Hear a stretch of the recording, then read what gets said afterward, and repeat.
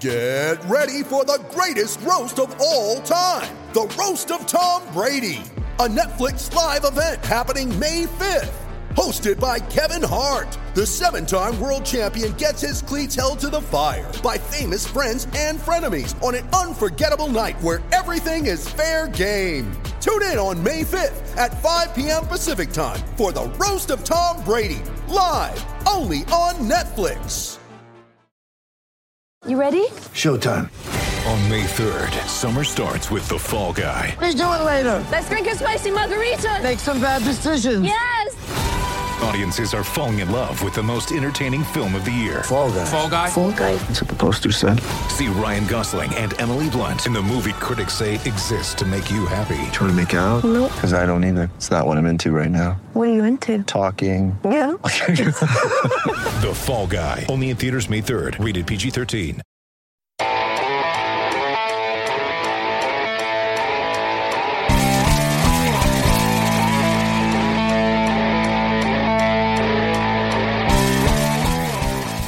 Welcome to the Mainland Podcast. I am Michael Citro, the managing editor and founder of themainland.com, and we're here to talk about Orlando City Soccer Club once again. Joining me is TML writer Dave Rowe. Dave, how's it going? Well, we're coming off another win in the Fortress, so things are good. Yeah, that's 4 in a row by my count and everybody else's count, really. Whoever can actually count is counting that as 4 in a row, which is it's a record, Dave. It is a record in MLS for opening a new building to win the first 4 games there, and the Lions have done that. It's about time that we hit the record books like that.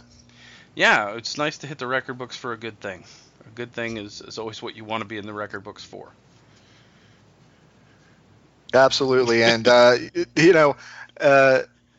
if it's amazing that, I love that I called it the Fortress. It wasn't just us that's saying that. The national media kind of latched onto that and started talking about it, and I think we should start some sort of online petition to have that be somewhat official. Well, the Purple Palace is what I've been calling it, although it certainly is a fortress. Or at least it has been to date, and that's 4 out of 4 for the 4-1-0 Orlando City Soccer Club, and a 2-1 dramatic victory over the LA Galaxy, a very talented offensive team that Orlando pretty much, for the most part, handled. There was a period of time in the second half when LA really came into the game. Orlando City had a couple of subs they had to bring on. Christian Aguida is not quite 90-minute match fit, so he had to be subbed out. Carlos Rivas was having some issues with cramping, so he had to come out. So a couple of necessary subs, and because of the personnel, Jason Kreis switched it to a flat 4-4-2. Now, at the same time, Roman Alessandrini for LA decided he wanted to work more toward the middle of the pitch, and so a guy who had kind of been, I wouldn't say he was completely locked down, but a guy who had been more or less managed by Donny Toya suddenly became dangerous again and started getting scoring chances for a good 15-20 minute stretch of the second half. And then, of course, he finally it took something special. He made a very good fake, like he was going to shoot with his left, and Jonathan Spector committed. He cut back to his right, and of course it takes a pretty special strike to beat Joe Bendick, and he put one in off the inside of the right post, which I feel like that's unfair that he got to score off the post, since Carlos Rivas hit the post twice and it didn't go in. Technically, it hit the post 3 times. That's true. Because one of them it hit the left, and then it hit the right, and then and speaking of Alessandrini's goal, he did put quite the move on Spector, which that tells you exactly how good of a move it was, because of course Spector has been pretty solid all year, and then he put it pretty much one of the only places that Joe Bendick is not going to get it. So hats off to him for getting that goal and drawing even at that point in the match. As a matter of fact, I did predict that Alessandrini was going to score their goal. And, for a while, Dave, I thought I was going to be right with the 1-1 prediction because, after the Galaxy scored, I wasn't sure, that the boys had much left in the tank. But, of course, Kyle Larin took care of business and made me look bad again. Yeah, you're right. I was a little bit worried that, after that I was kind of thinking to myself, okay, Michael's going to be right. But thankfully, like you said, Larin bailed me out and enabled me to be right this time. So thank you, Kyle. All right, so you and I have been doing this. We had a little bit of a technical issue, so I'm just going to cut to the chase. Will Johnson had a great goal. He set up a goal. He and Sutter did a great job shutting down Boateng on the day. I'm naming Will Johnson my man of the match. I'm assuming you feel the same. I absolutely feel the same. Between the goal that he had, between the corner that was pitch perfect right to Kyle for the winning goal, and then just his leadership on the field and his hustle to get back for his first goal, all of it just lined up for him having an incredible game and earning that captain's armband that he's wearing. A lot of Lions had good games. Very impressed with the effort, and a good LA offense held to just one goal is a real tribute to the players. And I thought that it was a nice surprise to see Antonio Nocerino back on the field to start the game. We also saw Tony Rocha on the bench. So, some guys are maybe starting to get healthy. That Brazilian guy should probably be healthy pretty soon too. So that's probably going to help things out a little bit. Brazilian guy. Yeah. Oh yeah, I remember him. Yeah, you know the one. All right. So, but Orlando City wasn't the only team from the club to play this weekend. The NWSL started this weekend, and I was fortunate enough to have the DVR going to catch the Lifetime Game of the Week featuring the Orlando Pride at the Portland Thorns. And again, we had our technical issues, so we're probably going to give this not quite as much time as we originally did when we recorded it the first time, and it didn't work out. But I would say that the Pride, they lose 2-0, but I think the scoreline wasn't quite fair to them. I think that they had a lot of chances. They had about 19 shots. I thought Jasmine Spencer had 2 absolutely stellar opportunities to score goals, but while it was still the game was still young, I thought that the second half, after the penalty was called on Alana Kennedy and the Portland Thorns were able to take the 1-0 lead into the half, I thought that the response to start the second half was really great from Tom Sermani's team, and they kind of had Portland hemmed into their own third for a bit. Good high pressure, a pretty decent ball movement. Just didn't have that the quality on that final ball, whether it be the final pass to give somebody a tap in or the shot itself. Chioma Ubogagu actually had 2 opportunities to really score her first goal with the Pride, and she unfortunately hit both of them at the keeper, and just a number of opportunities that went awry. And then, of course, there was a midfield turnover that led to Sinclair having a one-on-one with Ashlyn Harris, and she was, of course, she's one of the greatest forwards to ever play the women's game. So I would say that Christine Sinclair one-on-one, there's no shame in giving up a goal on that. No, and so the 2 goals Harris gave up was the one on Sinclair, and then of course the penalty kick, which notoriously hard to defend a penalty kick. Harris played well the rest of the game. She had several excellent saves, kept them in it, especially in the first half. So to go into to the Providence Park against the Thorns with no Alex Morgan, no Marta, against the last year's Shield winners, and to, like you said, play as well as they did, it's probably about as good as we can not as good as we can expect, but you can look at it and see that it was there was good effort, and it's something to work on, to grow on. And of course, hopefully we get Marta in next week. Alex comes back eventually, and the pieces come together. And of course, the Thorns have to come see us at the Fortress later in the year. So hopefully we can get that back. I do want to mention, I think that the real winners of all these technical difficulties are the listeners, because that means that well, like you said, we're being a little bit maybe more direct, and they're just not having to listen to us talk as much. Yeah, but they're missing that great spontaneity that they we had the are first missing time. that great spontaneity. For us, it's like a deja vu thing going on, and they're missing all of it. So Absolutely. So anyway,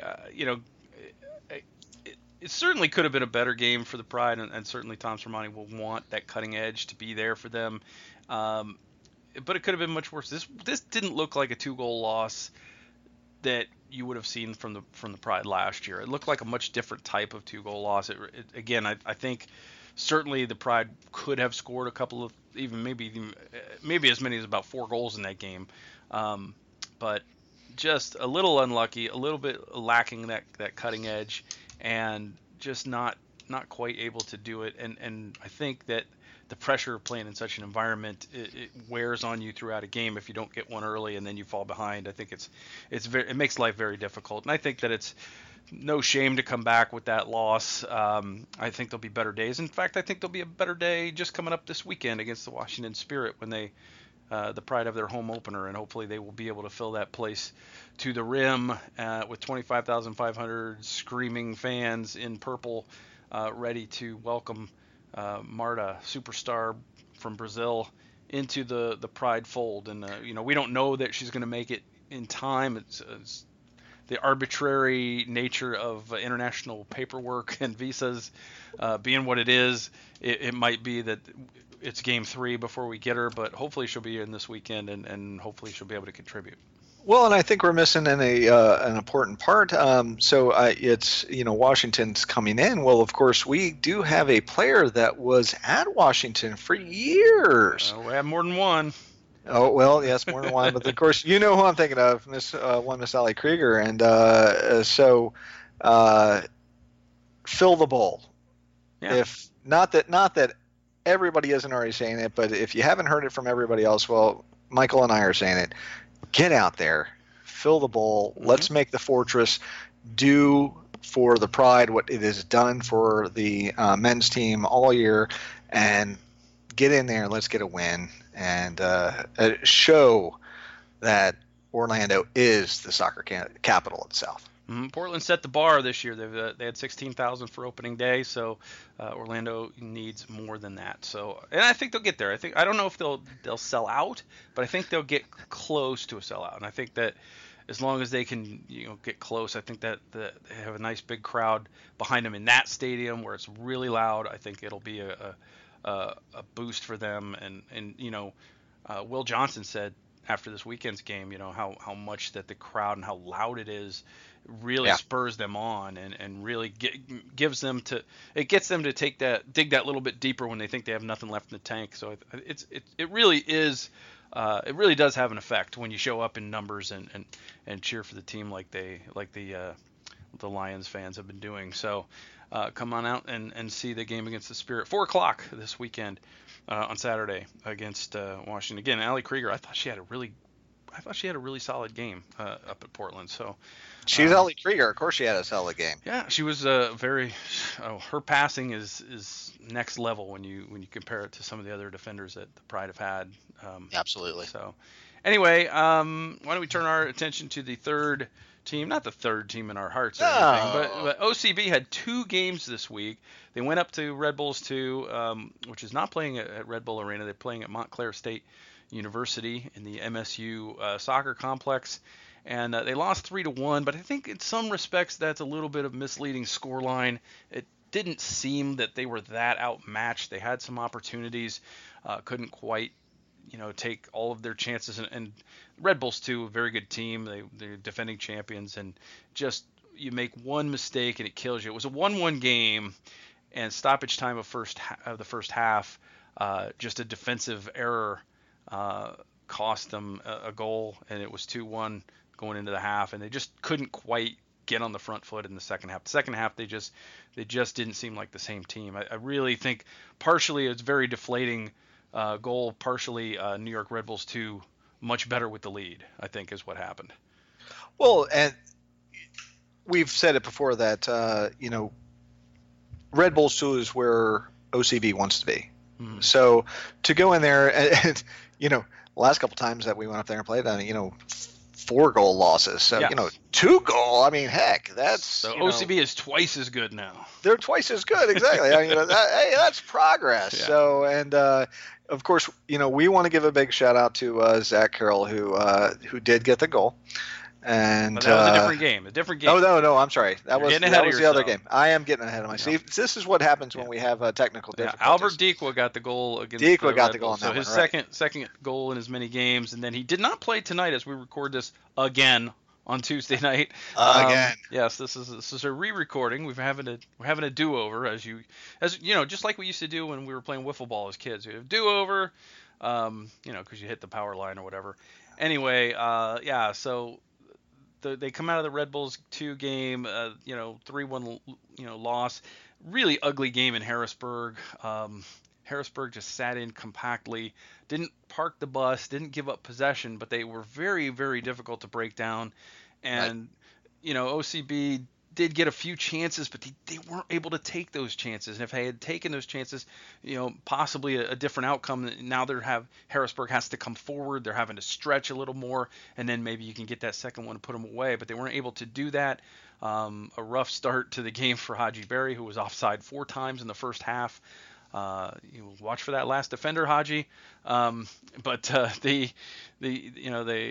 second half comes out, and it looks like for all the world it's going to be a 0-0 draw, and then the assistant referee of all people awards a penalty to the hosts on a play that I felt like the referee had a pretty good view of. And I'm not going to argue whether it was or wasn't a penalty, or whether it was or wasn't a foul. I think it was certainly one of those plays that we've seen let go many times. Ant was ready to argue it.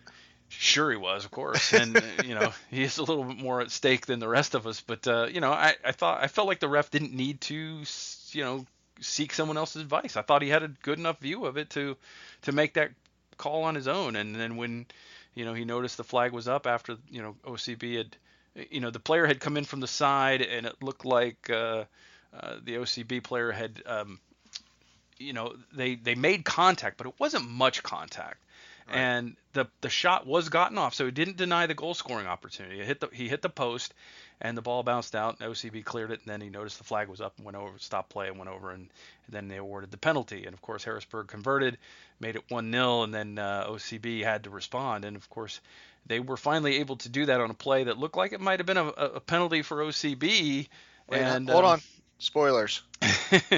And it wasn't a penalty for OCB. They ruled that the foul happened outside the box, and the set piece was exactly what Orlando City needed, because they were able to get delivery from Da Silva into to Zach Carroll, who was able to touch it home and make it 1-1 in stoppage time. So OCB taking a play out of the MLS club, or the MLS side's playbook, and getting one in stoppage time to rescue a point. The first point for an Orlando City team on the road in 2017.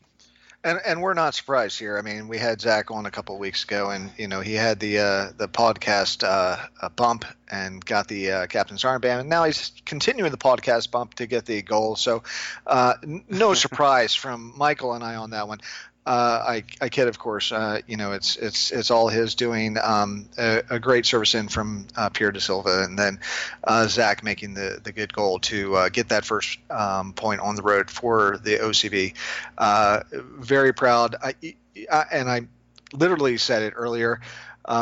This is the type of thing where the development squad goes in there. They go down that goal. It's very easy for them to give up. They're on the road. They've already lost one on the road to, Red Bulls 2. But they don't. They press forward.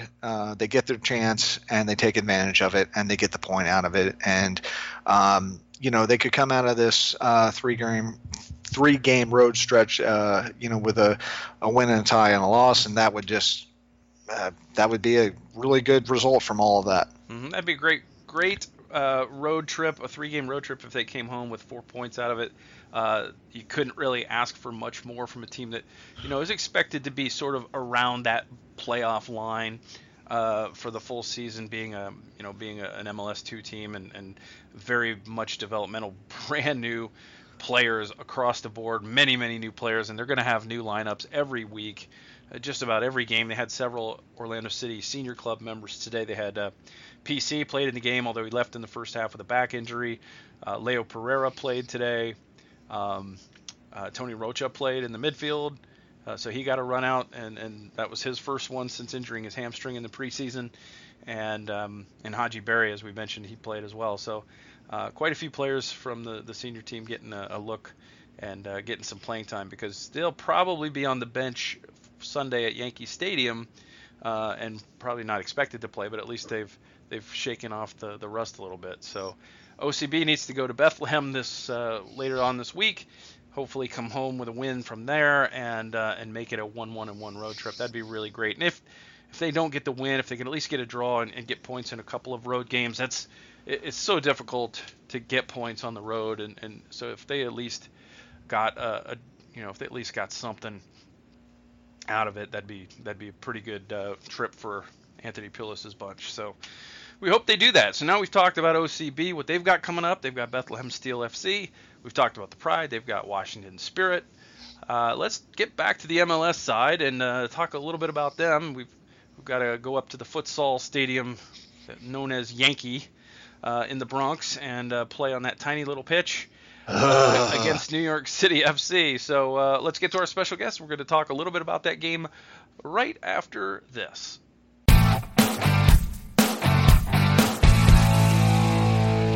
All right, joining us on the Mainland Podcast this week is Sam Dunn, the managing editor of Hudson River Blue, which covers New York City FC for SB Nation. Sam, welcome to the podcast.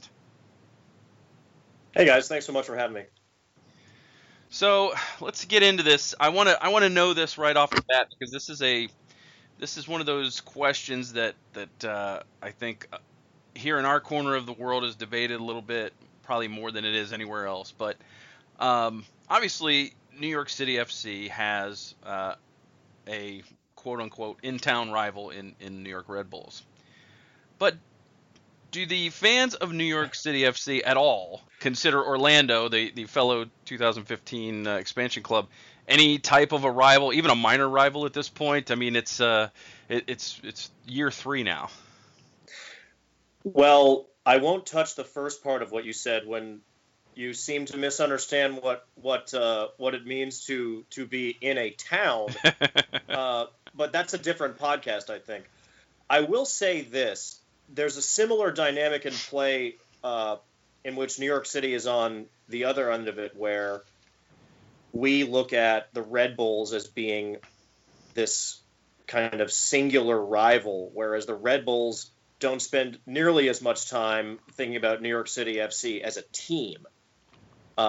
They've got roots already in the area and up and down I-95, and so they would probably pick multiple teams that they would consider to be bigger rivals for them than New York City, and it's relatively hard to argue that. I would say with NYC looking at Orlando, it may be that, and this is our perception here, so I'd like to hear you guys shed some light on it yourselves, but it seems to me that Orlando fans are more likely to view New York City as a rival than the other way around, which isn't to say that New York City doesn't really, really want to beat OCSC, but you would find folks up here more hesitant to refer to that as a rivalry, because I think there might be this effort to not wanting to necessarily dignify the perceptions from down in Florida. Yeah.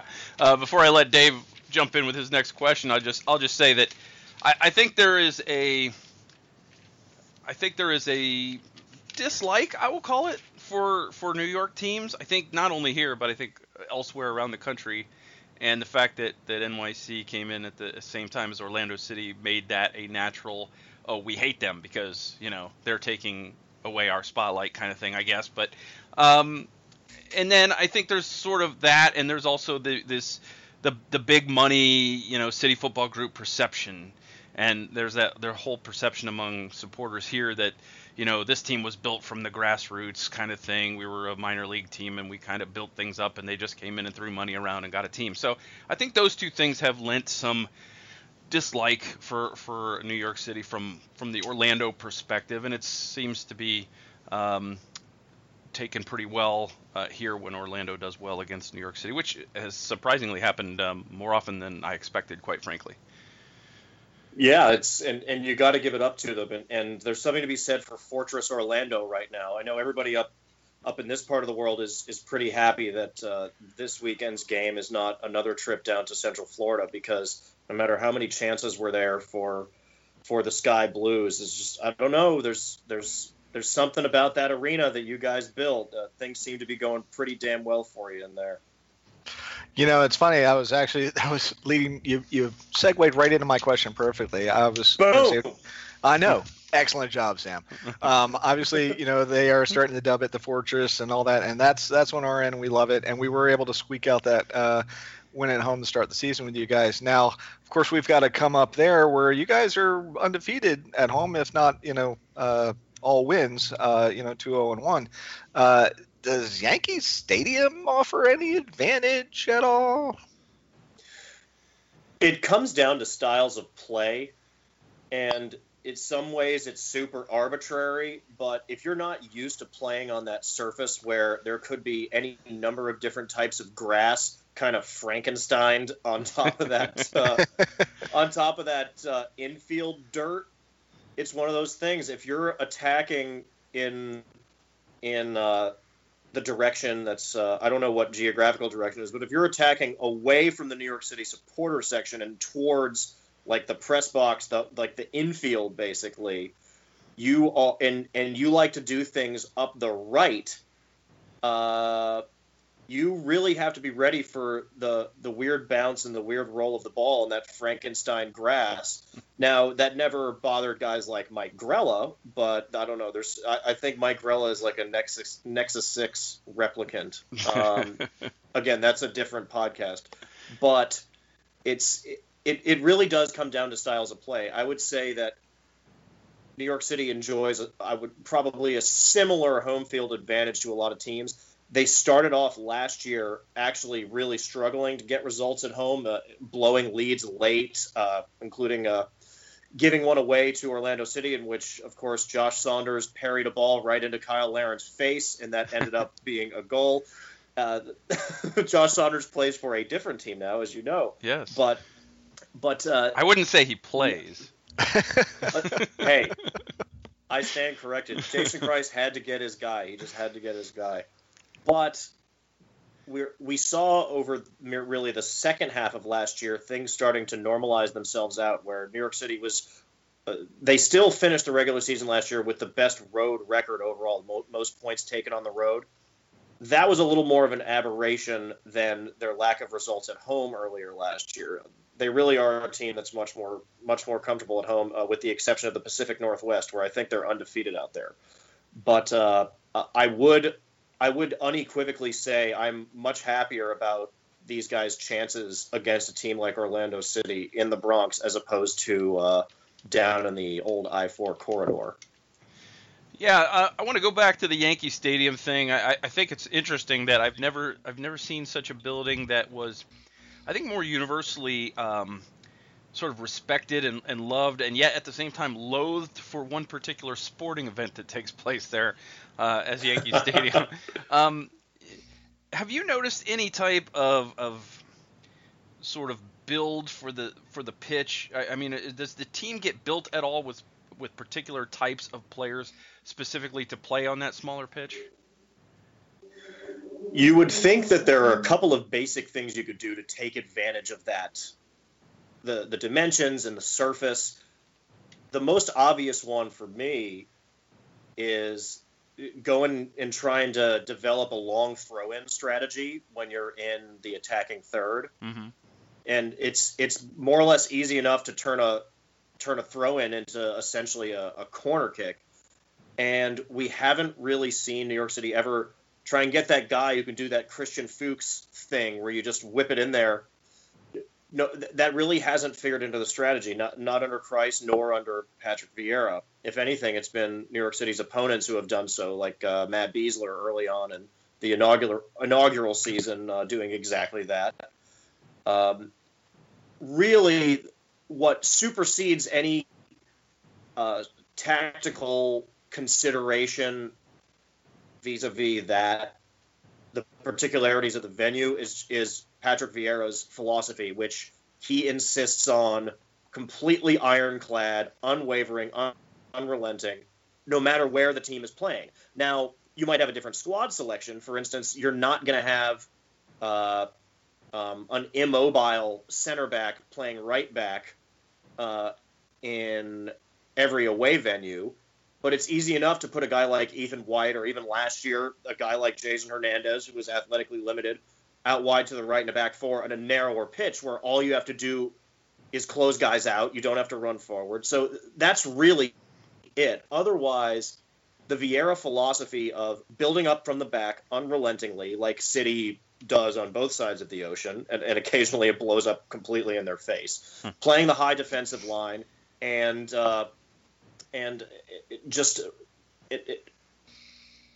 getting your guys get themselves benched if they're not buying into what Vieira wants. This whole idea of defending from the front, it's very dogmatic. That supersedes any other consideration based on the playing surface and the dimensions in the Bronx. Well, awesome. I do have I'm going to completely and totally switch gears here because it's been a bit of a debate on our forum, and I want to get your thought on it. So David Villa had that monstrous from 50 whatever, out goal. Now, what I'm curious about is that skill, luck, bad goaltending, or a combination of the three? I think at the end of the day, most New York City fans aren't gonna care so much, because and this will hopefully not be totally lost to history. They were gonna. It was already the 90th minute. They were gonna get that result without that goal. It wasn't a game-winning goal. They presumed there was no indication that Philly really had anything up their sleeve where they could really go in for the kill at the end and steal a point. They're missing that one guy that you can rely on in crunch time to just go make something happen. So, and even then, though, it comes down to not, is David Villa one of the only guys who could hit it from that distance and beat the keeper? It comes down to simply having the presence of mind to try such a thing, specifically because you don't need that goal to win the game. I think that's the difference, really. Now, there are plenty of guys who have the touch to just slam it, but the context of the situation makes it the most interesting to me. And it comes down to presence of mind. So that's really the difference between David Villa and other guys with maybe similar athleticism. And it's going to be hard, especially in MLS, to find somebody who can finish quite like that. I mean, that's when you're getting up into like Alessandrini, Giovinco territory, or Diego Valeri, or guys like that. But for me, it's hard to say that Andre Blake made much of a mistake there, because they needed to press numbers forward just because they were behind. So I would chalk that up to just a rare ability to have the presence of mind just to even try something like that. Forget about the ability to finish it off. Sam, obviously Kyle Larin has done well against many teams, but he seems to especially love the New York teams and does quite well against them. What is it about him that presents a tough matchup for New York City in particular? One thing that has been consistent throughout the young history of the team, no matter who was trotting out there, no matter who was picking the squad or coaching the team, was that because of the way the team wants to play, they leave themselves vulnerable to certain particular styles. And it's not just counterattacking teams, because Montreal likes to counterattack like crazy, and New York City's overall record against them is pretty positive. And it's not just guys with outlandish individual skill like the Giovinco types, because he scored a hat trick against New York City in the inaugural year, and the game ended up as a draw. So, but with a guy like Larin, he's just a one-man wrecking crew. He has that combination of of creativity, skill, and just power that New York City at the back specifically and in the defensive midfield just doesn't really have an answer for it. They're outfitted to take on a lot of different types of teams. But someone like that, there's no easy decision in terms of the matchup to solve that problem that he presents. And Vieira is not a guy. He's actually the last guy who's going to throw everything out the window to game plan for one guy. You can call that arrogance. You can call that somebody who's still figuring out how to coach a senior team week in, week out. But that's really it. And I don't know what word to use to describe the guy who's just always in that right place at the right time, whether it's sliding in stoppage time like in Orlando City's last game, or just having your face positioned in the right place for when Josh Saunders parries the ball right into you. When that happens enough, it's not luck, it's not entropy, it's just the it factor. And if the it factor is embodied in somebody who is that powerful and that athletic, it just is what it is. And speaking of scoring hat tricks against New York City, I mean, he's the only other guy besides Giovinco who's done it. Of course, that New York City won that game. That was the 5-3 game when Pirlo made his wizardly debut. But he's a guy that I would say even now with all the improvements New York City has made, including at the back, he just by himself applies so much pressure. If Andrea Pirlo is your deepest midfielder, it's a wrap. Larin wins that battle. You talk about the communication that's still developing between Sean Johnson in goal and a guy like Alexander Collins, who doesn't speak very good English, so there's a bit of a disconnect there, even though Collins has kind of impressed himself decently with the team. Just little things like that. Larin by himself is still going to be able to exploit those things. I'd say he's definitely good for a goal this weekend. Well, and it's the presence of mind to have your face in the right position to be able to do that, right? Now, switching sides of the field, of course, Shelton went out with a hammy for you guys, and I know you're pretty deep there. But how does that, do you think, affect any game planning? I don't know if in just these next couple of weeks this is going to cause too many issues for the team, because they've been pretty much unwavering with the starting 11s so far, 6 games into the season. That 4-3-3 with Rodney Wallace in the left wing position doing the beastly aggressive things that he does, and Jack Harrison over on the other side continuing to make a name for himself. So Shelton really, it just changes the strategy if late in the game you're looking for a goal, because he is one of the only players in the short history of New York City FC who could really get things done in the air. He's 6'3", he's athletic. He really took a big step forward last year compared to year one in terms of his ability to be lethal in the box, ability to get on the ends of crosses. So if we're talking about a game coming down to just the tiniest of differences towards the end, that's where that factors in. But all that does really, from on the other side of it, is create opportunities for a guy like Miguel Camargo, who's currently on loan, to continue to work his way in. Just a brief appearance he had on the road in D.C. a couple weeks back. He's a really sure dribbler. He's aggressive. Fans are going to want to see some more from him. So really, I think it only affects kind of the aerial component, not having Shelton. But even with him being a bit buried on the depth chart this year compared to last, we're still big fans of him over at Hudson River Blue. And if there anytime little bitty rumors well up about him being potentially on the transfer block going forward, that doesn't make us very happy. So we hope he can hurry back and be a spark plug once again.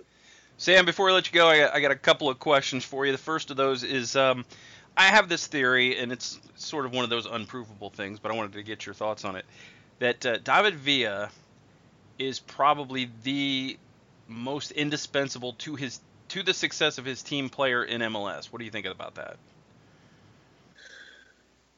I think there's a pretty strong argument to be made for him.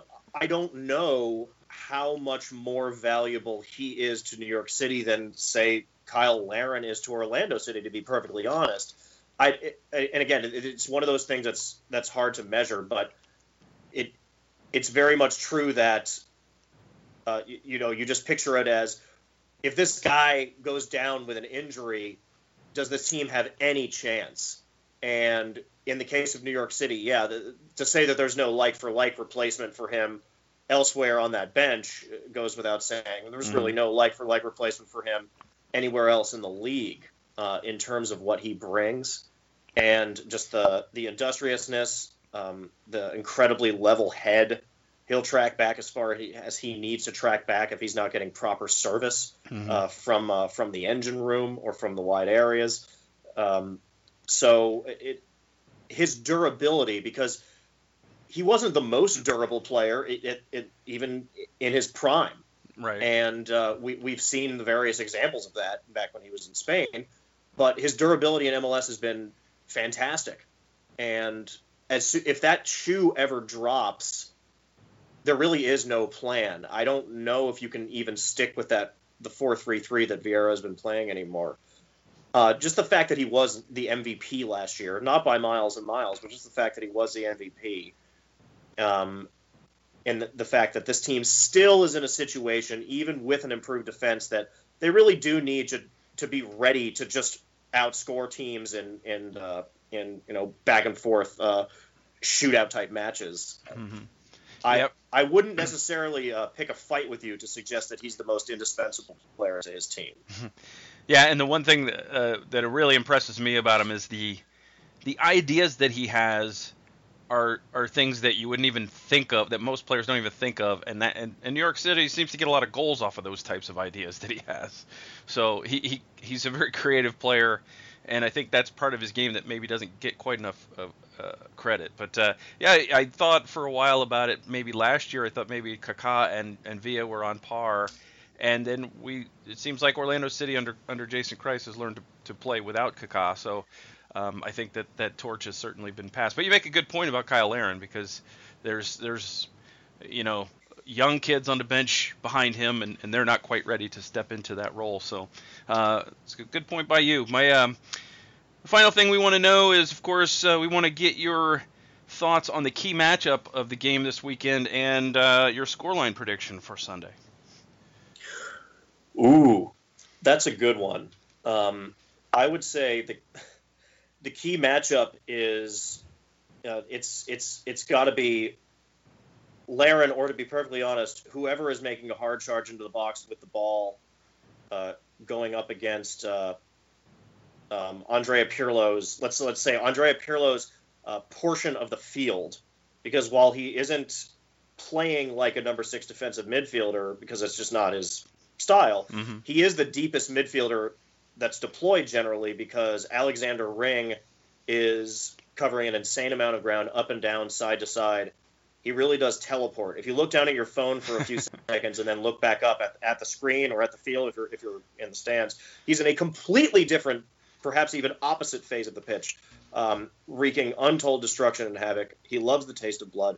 But I would say, what happens when Orlando City has a head of steam and is racing in, not all right into the box, but in that deep midfield area? What is the plan? What happens when someone like Larin with the ball at their feet is taking it right to Andrea Pirlo? Because that's usually when things go wrong for New York City. So that's something I continue to look at. And as for a score prediction, I am sensing a draw. I'm sensing a draw in which New York City scores first. So I will wager to peg it at 1-1, because it's going to be a little bit rainy in the forecast for Sunday. I'm getting this cosmic energy that's telling me 1-1. Well, I think if there's something you want on a bad pitch, it's definitely inclement weather. Just make it even better. Yeah. All right, Sam Dunn, the managing editor of Hudson River Blue. Thanks so much for being with us. We appreciate it, and we look forward to talking to you again soon. Thanks so much, boys. We'll do it. Thanks, Sam. We'll do it to it.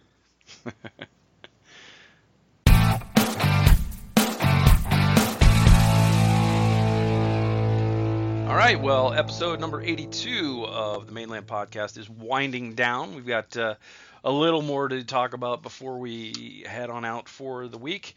Before we go, definitely want to thank again Sam Dunn from Hudson River Blue. Great guy to talk to. I mean, we could have easily done the whole podcast with him. I felt like he was just a really easy dude to talk to. Oh, absolutely. I mean, Sam was great, and I actually even had more questions that I could have, but you know what? I didn't feel like burdening the man anymore. That's right. Yeah, and it was, I only asked him to be on this morning, so it was short notice. So we thank Sam for being available on short notice and coming on. And I have a lot more questions, so it's a good thing we play New York City again this year. Back at the Purple Palace, I believe, is that third game, that rubber match. Although I don't think he'll like that so much. No, well, hopefully he won't, because that means good things for us. That's right. So anyway, David Rowe, I'm going to ask you what I asked Sam Dunn. I'm going to ask you for your key matchup against NYCFC and your scoreline prediction. Okay, so we head into Yankee Stadium.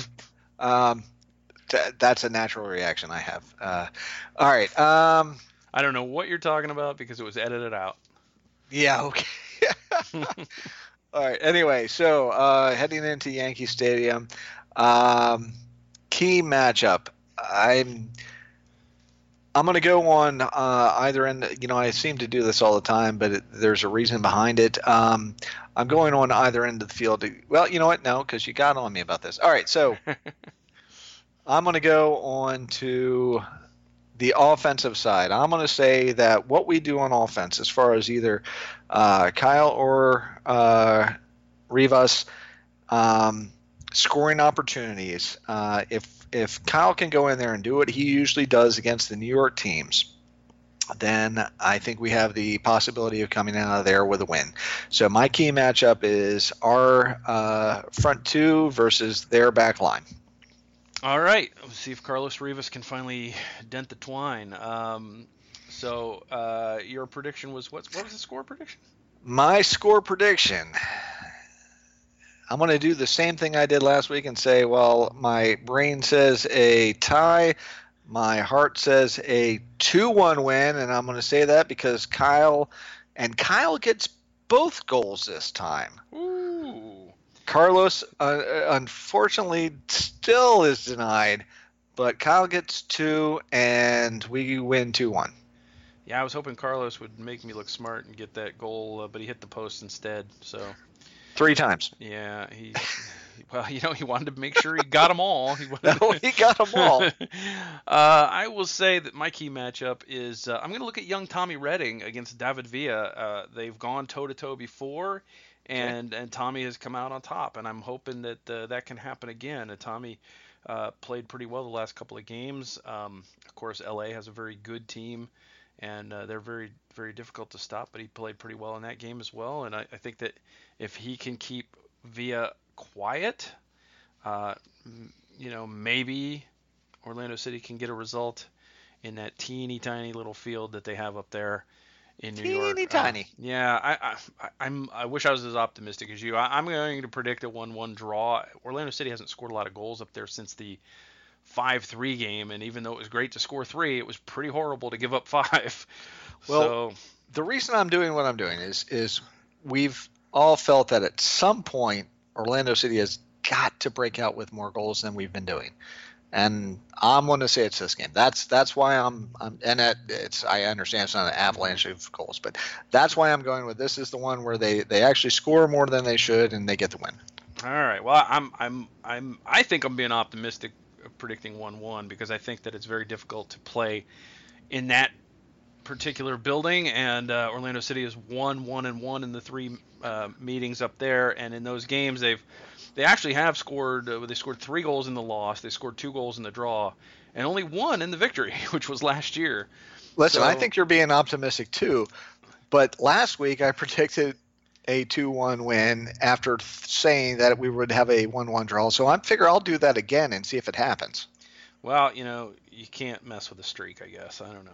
Exactly. I'm just gonna say that I would again, a 1-1 draw is what I what I think will happen, and it could even go their way, but I'm hoping it doesn't, and I'm hoping I'm completely wrong, and Orlando City relaxes and starts scoring buckets of goals. But I kind of think that the goal scoring will pick up when Kaká comes back, and they've got that extra playmaker and the guy who can. I mean, for all the good things that Matias Perez-Garcia and Giles Barnes have done, I don't think they're the kind of players that draw extra defenders to them the way that Kaká does. So, of course not. I mean, Kaká obviously is going to be the one that as soon as he steps on the field, then people are worried about him. So yes, you're right about that. So I think he's the guy who can not only score goals, he can set up goals, he can draw penalties and that kind of thing. So I think that's when the offense will start to come back to where where we saw it last year. So it's been very difficult to score goals against New York City the last couple of years, but there's been a lot of one goal results the last couple of years, but I'm hopeful, but my prediction is 1-1, and I'll stick by that.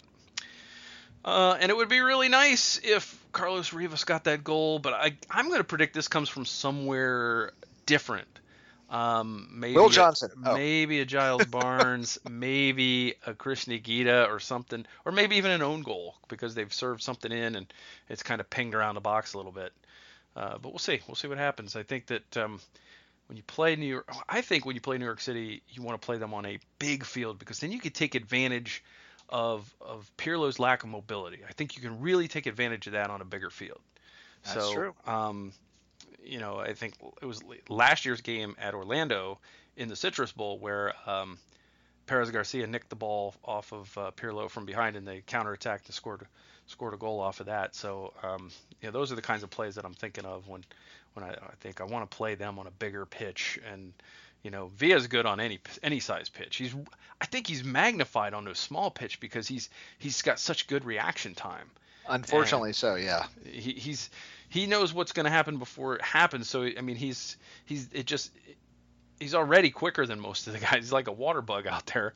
But I think it gets magnified when he's on that small field. He's really difficult to contain. So it'll be interesting to see what happens. It would be nice if they could at least get a point on the road, keep this thing going, and keep some momentum going, keep the heat on Columbus, for the top of the East, and prove that once they see that they can get points on the road, I think that's the key to really having a great season. I mean, they're taking care of business at home right now, but at some point that first loss is probably going to happen, and you want them to try to get a road result so that they can build on that and know that they can get those points away from home. So that's where my head is at, and I would like to see I would like to see Carlos Rivas score a goal so much.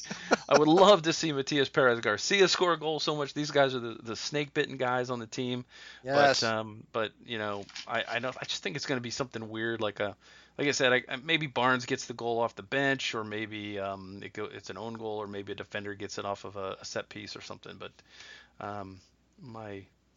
your gut would say, well, got to go with Kyle Larin against a New York team, and you probably would be pretty good predicting that. I'm going with the odds on that one. Yeah, you'd probably be pretty good predicting that. But at some point, I think he just takes so much attention away that someone else sneaks in and does something. That's kind of the way I'm thinking. You know what? If it's my score and your idea about who scores, we're both happy. Yeah, sure, absolutely. So anyway, I think that's going to do it, Dave Rowe, for episode 82 of the podcast. Hopefully when I go back and listen to this, it's not all glitchy like it was the last time after we had a nice long conversation that got really in-depth about the game last week. I think we're going to have to call this the reverb. It's not good to have to re-record because I lose the energy, I lose the spontaneity, and it is and what we it is. Apologize to everybody because it was really, you have no idea. It was so good before. It was probably the best one we had ever done. You'll never know because you can't listen to it. Yeah, but we had like a half an hour, and about 20 minutes of that was a good breakdown of Orlando City, LA. Yeah. So I mean, you'll just have to take our word for it. Yeah, I mean, if I could find somebody that would be able to clean up this glitchy version, I would put it out there as a bonus. As a bonus segment. Yeah, exactly. But anyway, thanks for bearing with us. Those of you who are listening are like, what are they talking about? What the hell are they talking about? Yeah, because you didn't hear the glitchy part. But please read what we write. You can find it at themainland.com. TheManeland. You can follow us on Twitter at The Mainland. You can like us on Facebook, facebook.com/The Mainland.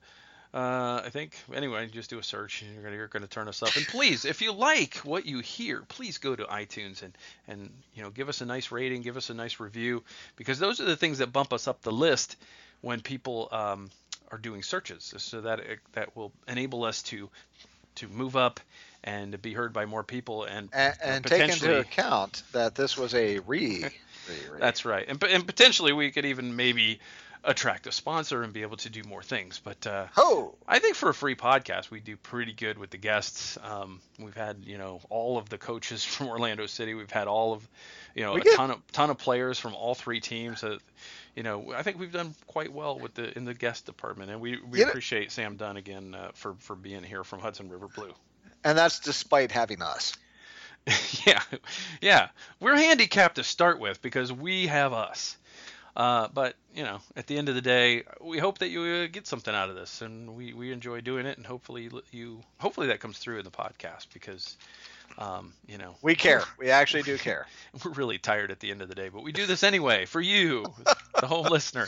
This is not our jobs. That's right. Let's get out of here. That'll do it for episode 82 of the Mainland Podcast. Again, thanks to Sam Dunn. We'll be back next week to break down Orlando City at New York City FC, the OCB's game, and the Pride home opener.